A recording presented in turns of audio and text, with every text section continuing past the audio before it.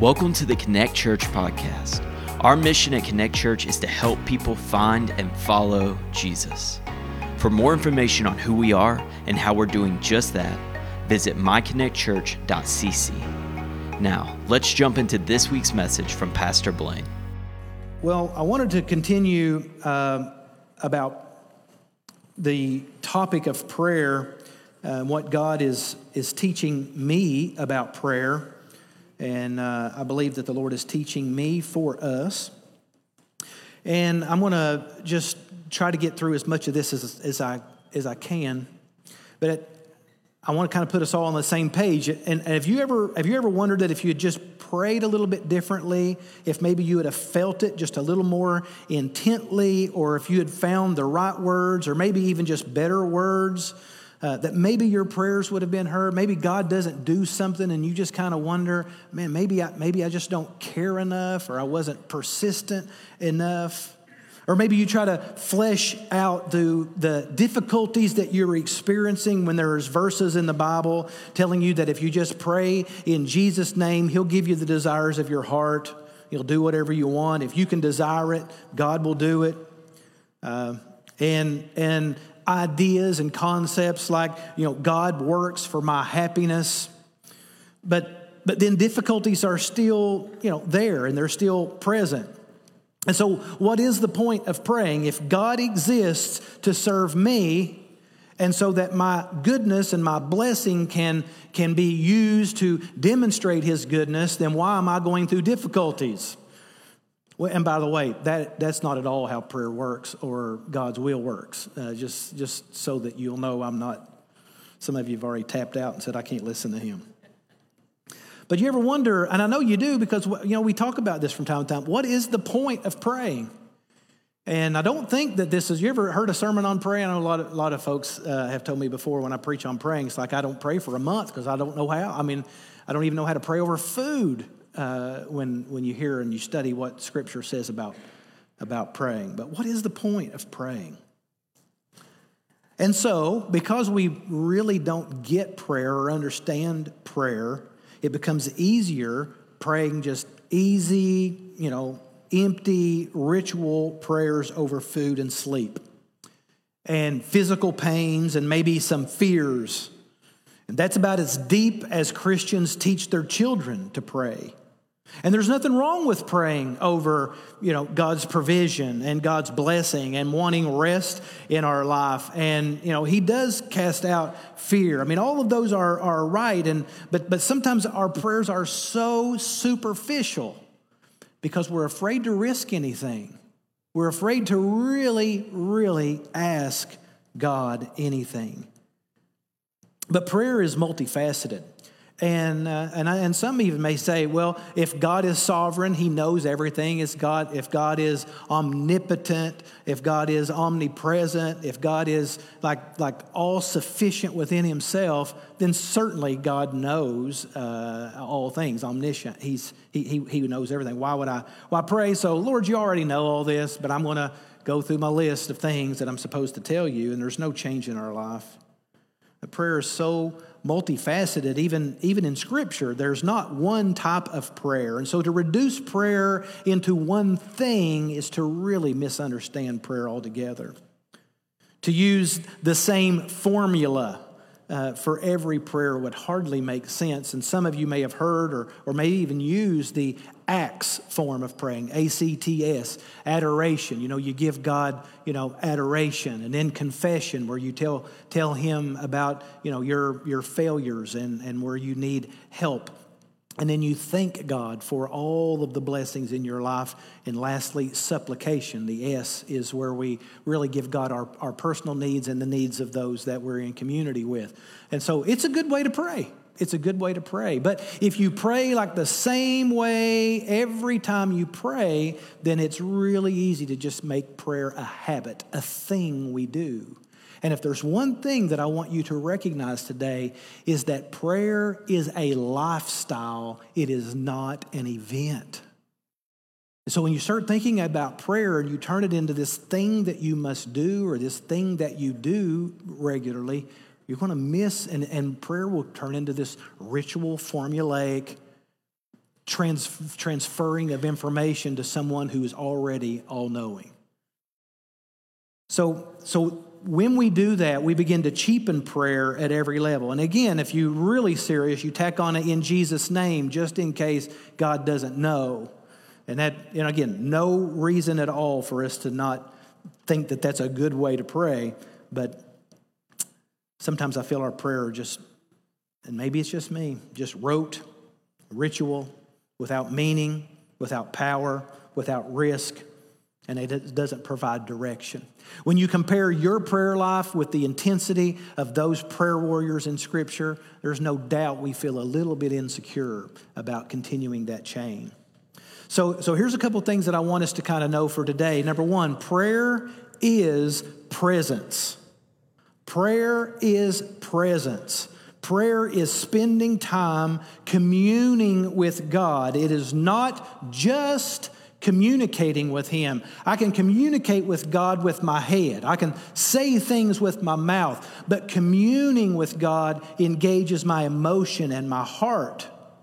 So we go from just sharing information to intensity, from details to obligations on into intimacy with Him. Not just talking to Him. So every prayer does not have to follow the same pattern. Imagine if I'm talking to my wife, who's here today, by the way. If I'm talking to my wife and I'm going through the formula of topics. And, okay, now we're going to talk about this line, and now we're going to talk about this line, and now we're going to talk about this line, and, in my name I talk. I'm done. I mean, how quick does it take for, it really makes that conversation more about the formula, makes it more about the topics, makes it more about the notes than it does about the person that I'm communicating with. And so when you think about prayer, try to think about it more than information and a formula. Try to think of it as this is the time where I'm actually sitting in His presence. So there's a couple things from last week that I want to build as a premise. Number one, very important, prayer is not ever meant to move God to earth by our side. Prayer is meant to move us to His side in heaven. And so think about prayer this way. Prayer is a process that involves all three persons of the Trinity, and this is consistent all throughout Scripture. So now that I'm a follower of Christ, I have in me the ministry of the Holy Spirit. Paul says we don't know how to pray. The Holy Spirit makes groanings, and often I was in the Spirit. So we pray in the Spirit. That's what gives us the impetus to commune with God, this intimacy within us to our Father. But heaven's throne room is slammed shut because of our sin and our separation from Him and our disobedience. And so Jesus is the one who afforded us entry into the throne room. And so while we pray in the Spirit takes that prayer through the Son. It is the Son who makes entry for us into the throne room of the Father. When we step to the throne, that is who we're praying to all times, the Father. It's always the Father's will. Jesus makes the way. The Holy Spirit gives it life, just the same way He does in salvation. It works in prayer. So I pray in the Spirit, through the Son, to the Father. So and again, it's really tricky to put like illustrations on the Trinity. But the Holy Spirit would be the vehicle, Jesus would be the road, and the Father would be the destination. So that's how prayer ultimately works. And it's the Holy Spirit who crafts our prayers, and Jesus who understands all of our struggles, all of our infirmity, all of our issues. Jesus crafts that prayer, makes intercession for us, mediates for us, and takes that final prayer to the Father for His approval. Beautiful, beautiful process. But remember this also from last week. Prayer is for alignment. It is the chief purpose of prayer. And if you watch Jesus' prayers and the apostles' prayers and all the Old Testament saints' prayers, you will see that prayer puts us in alignment with the heart of God.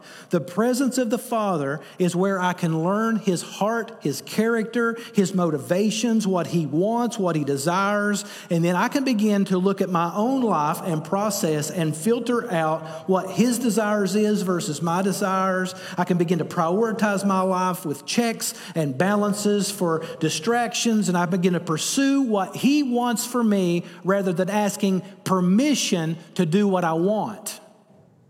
It really is a small tweak, but it changes everything. To want what God wants, not what I want for myself.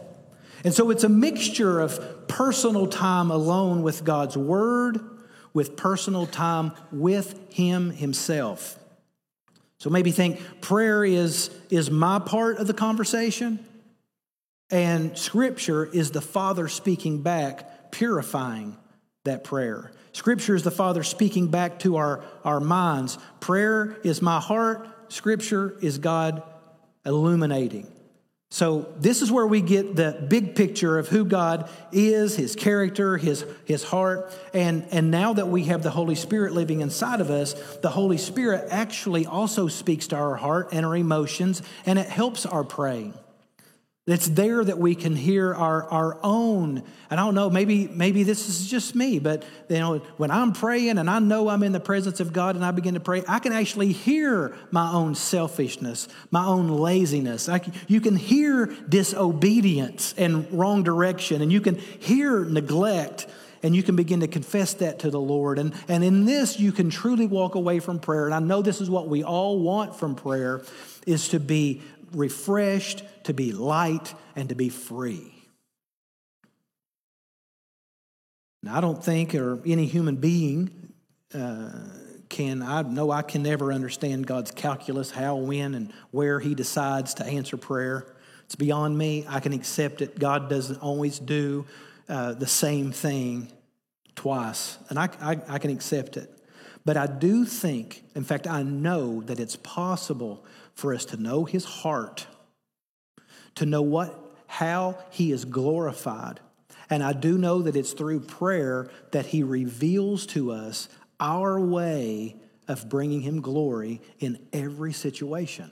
That then must be the purpose of prayer, is how can I live my life in alignment with His greatest glory? And we say we want that, but oftentimes our prayers are more about our comfort and our convenience and our wants and our wishes and being blessed.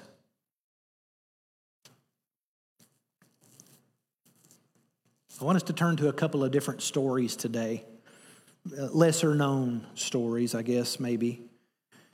See what they teach us about prayer. And they're unmistakably tied together, though the narrative doesn't tie them together. First one's Numbers 27. Numbers 27. Numbers is a book of the Bible.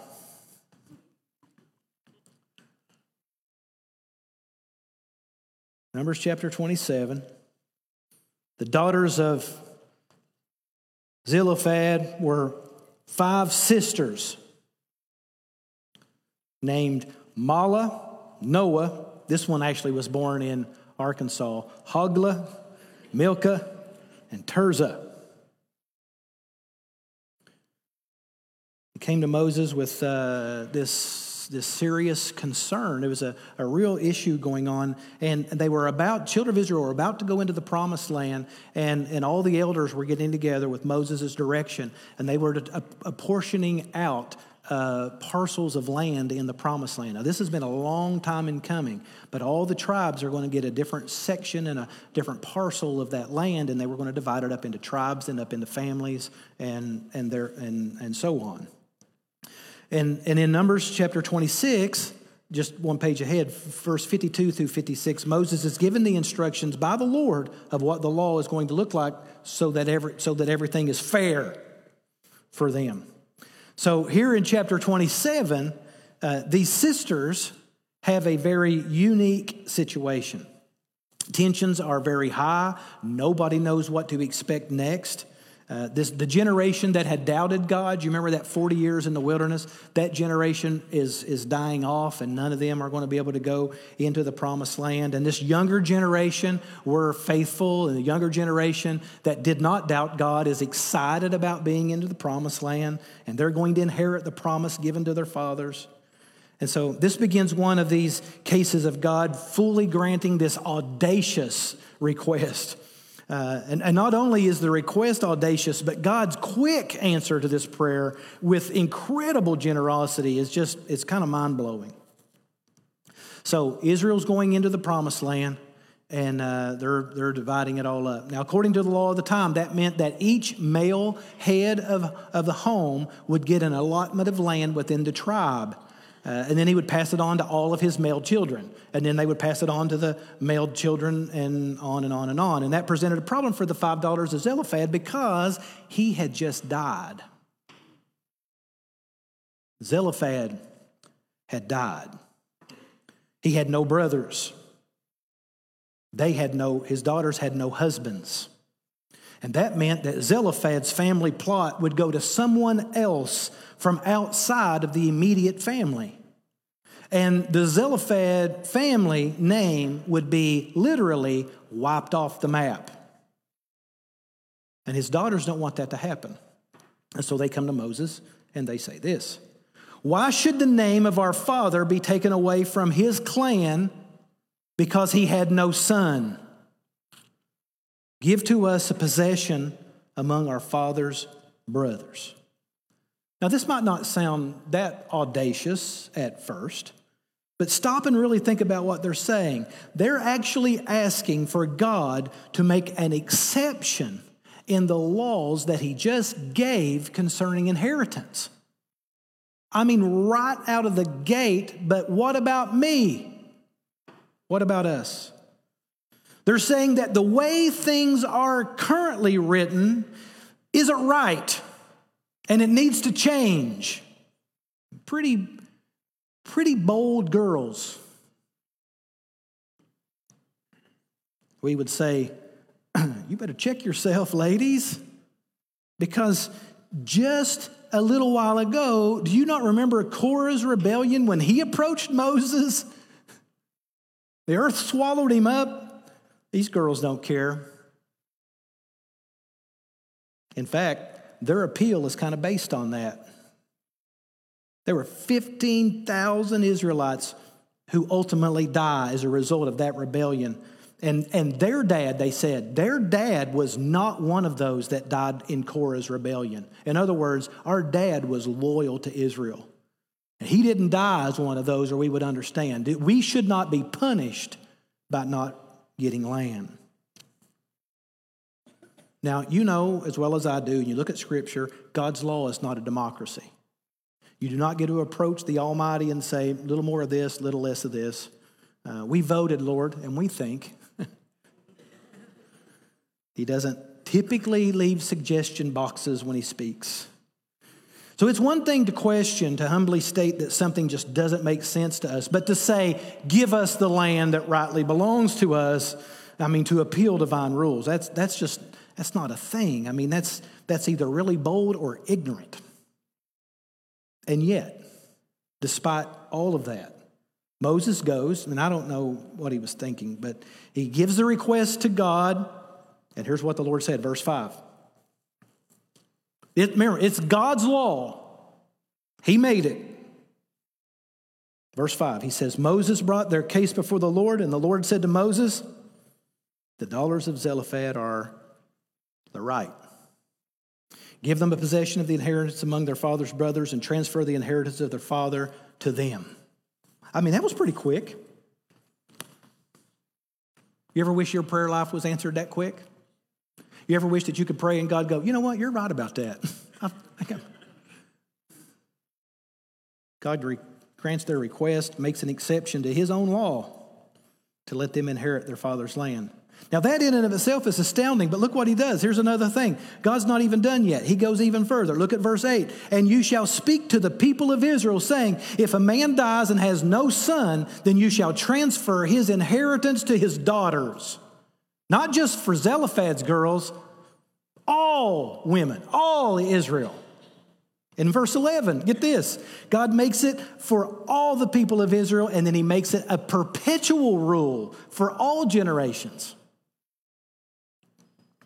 That's kind of beyond a special exemption, an exception now. I mean, God doesn't just give the daughters of Zelophehad a specific thing that they ask for, like an allowance. He issues a proclamation, institutionalizes it, codifies it.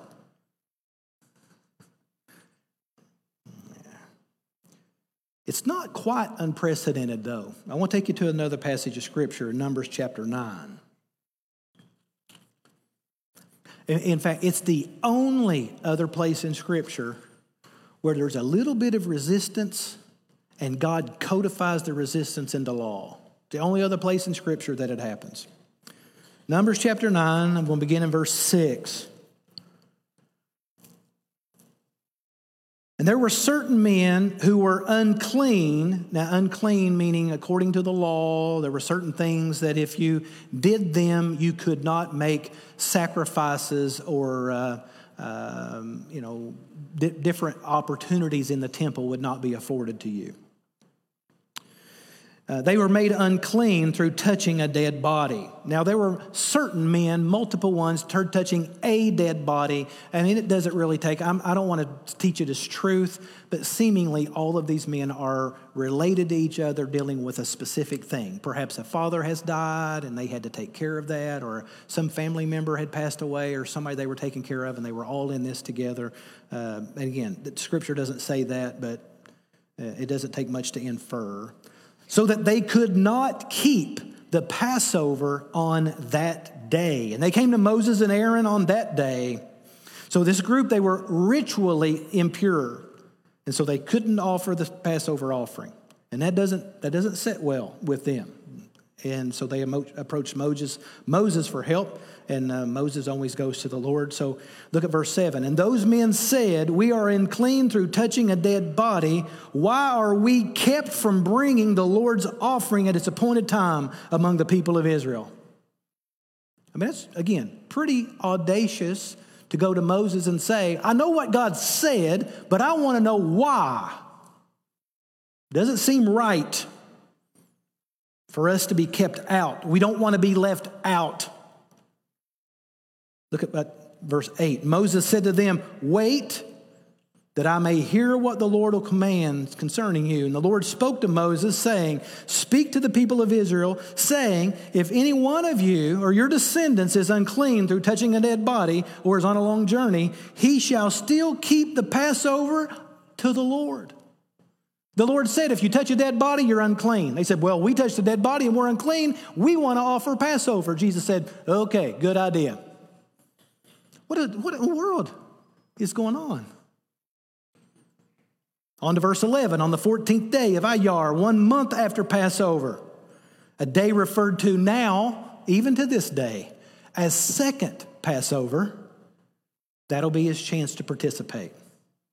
So those who have to bury a body of a loved one seems to be prejudiced against. It's not their fault that a loved one died. If God demands a Passover offering, and then I'm eliminated from a Passover offering because I'm also commanded to take care of my family when they die, this seems kind of unfair. I mean, couldn't God have allowed him to die tomorrow so that today I could offer my sacrifice? You know, sometimes life gets in the way of life. And you have to choose certain things. God expects an offering, and then through his providence eliminates them from practicing an act of obedience that serves a significant annual importance. Why is God eliminating us? We should not be eliminated. It sounds familiar. It's kind of the same thing that the daughters of Zelophehad said. We don't want to miss this opportunity. This is a very important opportunity. It's not their fault their dad died before they could marry. It's not their fault that they're girls.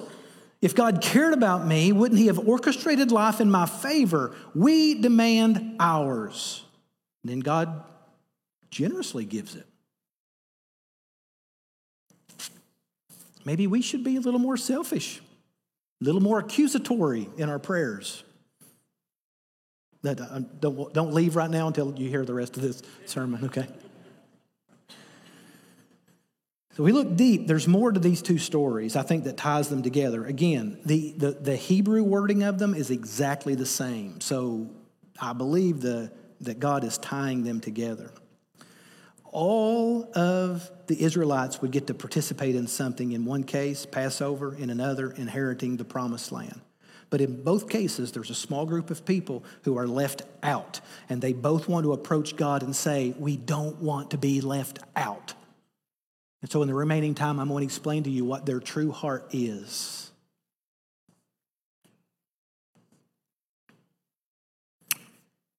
In the girls of Zelophehad, they're actually mentioned several times in the book of Numbers and First Chronicles.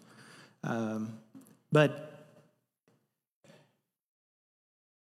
there is something to be said in the heart of their request. Why would we be left out? And you can read that as if they're being, we want ours. But the other side of it is we are believing a 40-year promise that God has taken. And our daddy taught us to value this. And now our daddy is dead, and we're not going to get to honor God in the land for perpetual generations. The Zelophehad name is not going to be a name that is known for honor.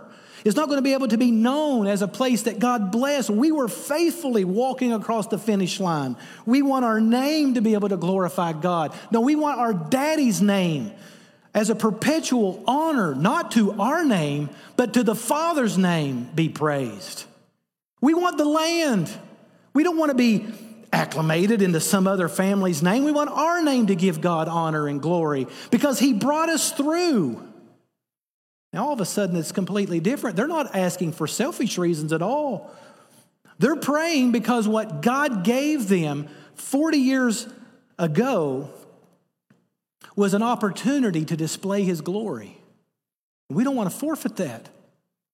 And because of some circumstance beyond our control, we want an opportunity to be a perpetual family in the promised land. We know how important the Passover is. Passover is where the death angel passed over all the Israelite homes, and death came to the firstborn of all the Egyptian homes that didn't have the blood covered. We know how important that night of fleeing was. We know how all of that works, Moses. We are one of those families that was able to leave. And I'm making this up. Our dad dies, and all of a sudden we're eliminated from offering this sacrifice this year. Be able to practice the reminder to our children of the Passover? No, we want to, in fact, their wording is very intense. We want to be able to give God the offering. This wasn't about their heart. This wasn't about them feeling neglected. This wasn't about them being prejudiced against. It was them saying, we know what God wants, and our circumstances do not give us the opportunity to line up with what God wants. And so, Lord, will you change the circumstances so that we can line up with your greater will? Because we want you to receive the glory. It really shifts everything. And so I say that to us this morning. These two stories where God codifies law is where God doesn't just make exceptions. He institutionalizes the opportunity for us to be able to line up with His ultimate will. Now, in neither case, so for instance, the land, this doesn't do any harm to anybody. This exception for women to now be able to inherit land too, that actually it doesn't undo the law, it extends the law. So God isn't saying, okay, that was a bad idea. No. He extends it. That's what God does a lot of time. He extends grace. So grace is now extending to this family. And as far as the Passover, okay, well, the law stands. This is the day of Passover, but I'm going to give you a second Passover 30 days later. And on that day, you'll get a chance to offer. Now, it says that they already had offered Passover. I'm imagining, again, this is not Scripture, but I'm imagining that these ritually unclean men go to the Passover offering to offer the Passover, and they're forbidden. Because it's not, their complaint doesn't come till after Passover is over. And God says, I'm going to give you another Passover. The second Passover. Because it was important for them to be able to show that their hearts were aligned with the glory of God. Now, you go back through Scripture and you will see that ultimately, anytime anyone prays for God to receive glory through their life, God freely, quickly answers prayer. But when we're asking for selfish prayers, prayers for blessing and prayers for comfort and prayers for money and prayers for conveniences, sometimes we scratch our head and say, what's the formula for that? I can't figure that out. But the prayer that God always answers is when your life can find a way to want what He wants for you more than what you want for yourself. And that's the purpose of prayer. That's the purpose of the appeal, is God giving us the grace to be able to glorify Him regardless of our circumstances, our limitations. God opens a grace far beyond our limitations to allow us to receive, for Him to receive the glory for that. So again, it's kind of a complicated two stories, but in both cases, what they want is for God's glory, not their own. Now, here's a couple things I want to give to us, is that it's really easy sometimes for us to convince ourselves that what we're praying is for God's glory, and it's not really. That's why it's so important to pray in the Spirit, because the Spirit can actually help you purify those prayers. And you know good and well all you're doing is you're just negotiating. And the Lord knows the difference. The Lord knows the difference. Sometimes we present that our desires are about God, but our desires are truly about selfishness. And I'll use an extreme. If God would just let me win the lottery, I will give Him 15%. No, you won't. You're not giving Him anything now. I mean, look at what He says. He who is faithful in little, I will give him much. And by the way, I'm not giving an endorsement on the lottery. But what I am saying is, listen, if you're not faithful in the little things, Lord, if you'll just let me get this job, I will. Yeah, and things never change. You know what God gave us? God gave us COVID for us to slow down a little bit. Who's busier now than they were then? We didn't learn anything. We haven't learned anything. Our world is upside down, and He gave us a perfect opportunity to restabilize. And what do? Argue and bicker and complain about every living thing, and now everybody hates each other. Well, that really worked well, didn't it? What an opportunity. How many of us were sitting in our homes almost every evening playing games and having fun as a family? And now, where'd those nights go? Again, completely separate illustrations. But sometimes in our negotiation of what we think we want, we really are using them for our own glory. Lord, if you'll let me get that new vehicle, I'll drive homeless people around. No, you won't. You're not doing that now, and you're obedient. And that's a better vehicle to do that in. Number two, God, listen, this is very important. God will change His expectations if we're sincere and transparent. God doesn't overlook the original rules, but He does give us additional opportunities to obey. I learned a long time ago in Bible college, I had a tremendous teacher. And when I say this, it's a little bit, even just like that statement, it's a little bit off-putting at first. But he said, you know why rules exist? Well, I'm a rule follower. And so rules are very important to me. But do you know why rules exist? I would ask, but we would all have different answers. So I'll just tell you his answer. Rules exist so you'll know when to break them.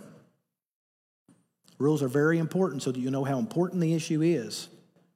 But sometimes the rules, again, I'm not saying that God is inconsistent, but sometimes the rules exist because God is putting us to see, do you want this or do you want my greatest glory? And you can start learning more about God's character and nature. Now, whether God still does this today like this, I feel like we've got the scriptures complete. We can learn from them and not expect a repeated opportunity here.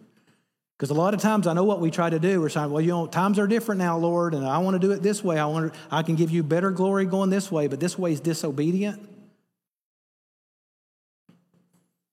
The laws of God are expressions of the values of God and His character that God wants us to hold. Values like truth and justice and compassion and holiness. And so ultimately, all that these parties are trying to do is to align with the value that the law exists for. The law exists to perpetrate values, and we should always live for the values. How do we perpetuate the values that God is trying to establish? And I think we'll find that when you truly walk in the presence of God, in the peace of God, with the Spirit of God, against such there is no law.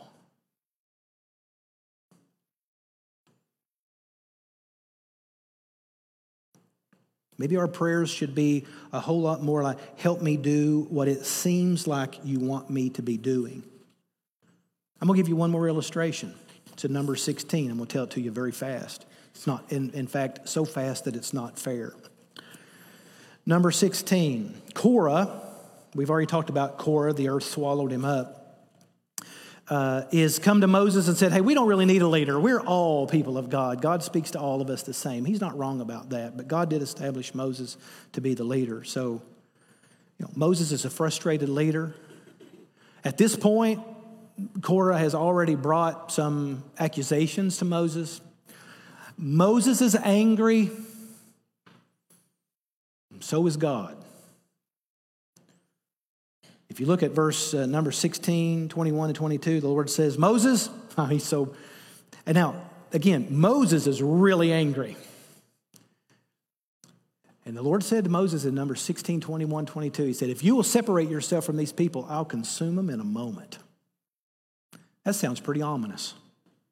So, wow, boy, is God angry. Well, it doesn't say that God is angry here. I'll consume them in a moment. Just move away. You almost got a picture of God rolling up his sleeves. Moses, you know what Moses does? He falls to his knees and he begins to pray. God said, move away. Moses fell to his feet. That's kind of an odd thing. And he begins to say, Lord, will you condemn all the people for the sin of one man? No, let him live, Lord. Okay, so this 250 men standoff with Korah. There's this wasn't a little issue for Korah, but the earth swallows them up, their family, all their stuff. 250 other men that were on his side destroyed. But the Lord preserved Israel. Will you believe it? The very next day, here they all come out to Moses and said, you orchestrated this whole thing to get rid of Korah. This is all your fault, Moses. And Moses goes back, he said, Lord, these people that you've given me, you know what the Lord said? He said, Moses, go up, you and Aaron, go up and leave from them, and I'll consume them in a moment. You know what Moses did? He cast himself down. He says, oh no, Lord. Now wait a minute, the Lord told him what to do. Moses did exactly the opposite of that. Because Moses understood, if I go away, you'll destroy them. What will you do if I don't go away? Because I know what you value, Lord. I know your heart. I know your promises. Now I'm going to supplicate on behalf of your people. No, Lord, please don't. Well, the Lord did what he promised. Moses did what he promised. And the Lord sent a plague to the people. And Aaron goes out with incense and stood between the living and the dead. And there were 14,700 Israelites that died through this plague. But it purified Israel. But Moses was able to stand in the middle, in the gap, for God's promises. God never intended to destroy all of Israel. But what God was doing was using a statement to reveal Moses' heart. Moses was irate until he had an option, and immediately his heart lined up with the heart of the Father. That's the purpose of prayer. It's really easy for us to but sometimes in prayer, our hearts can line up with the heart of God, unless our goal is to try to get God's heart to line up with us. That is not the purpose of prayer. It is the formula for destruction.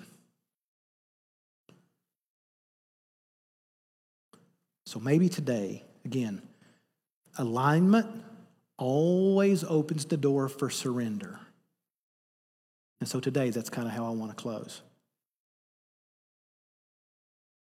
I don't feel like we need to learn how to figure out our culture, our circumstances, our issues, our difficulties. I feel like if we know the heart of God, That's our chief pursuit. And if we learn to walk toward the heart of God, our lives couldn't be more different from that of the world. If we will learn to walk out the heart of God instead of trying to change God's heart, I feel like the testimony of God's people would be just as powerful today as it was then.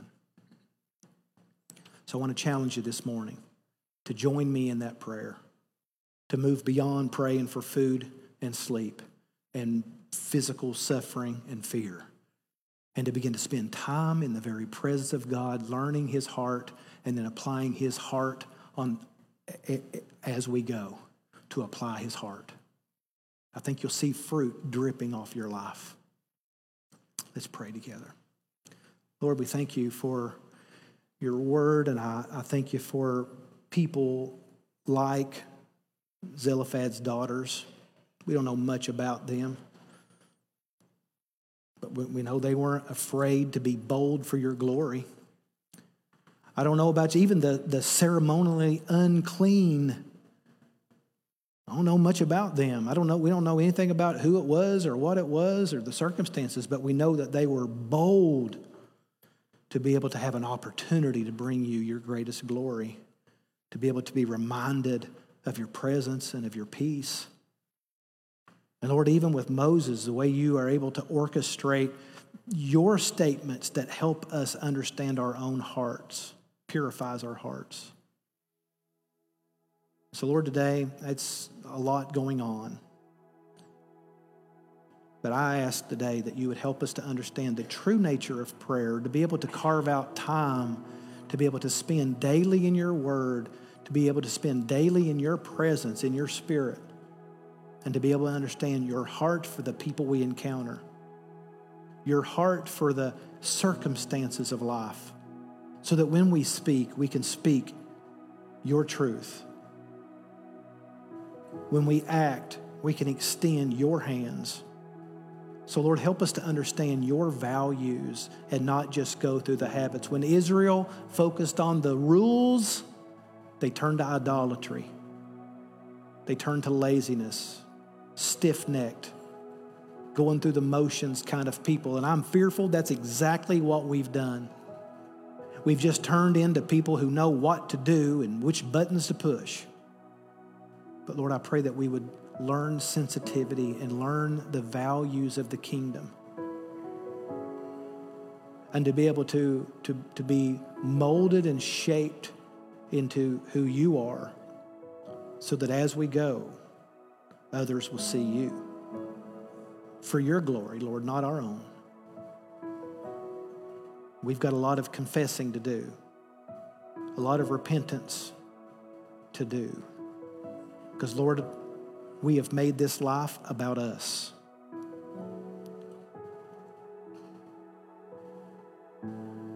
So, Lord, I pray that you would break us. I pray that you would mold us. I pray that you would soften our hearts through whatever means necessary so that we can reveal the values of the kingdom as we go. I'm glad you're here today. Hope you feel at home, part of the family. Hope you have a great week. Hope you have opportunities to take inventory of aligning your life to the values of the kingdom and aligning God's expectations of you to surpass your wants and desires. And may you want what he wants for you more than what you want for yourself. That's where you'll find peace. That's where you'll find life. So, Lord, I just pray blessing over your people today. I pray that we would hear your word and follow your spirit into a deeper intimacy with your person, not just your stuff, but communing with your heart so that we may know what you want instead of just telling you what we want. So align our hearts with yours. Help us to align our hearts to yours.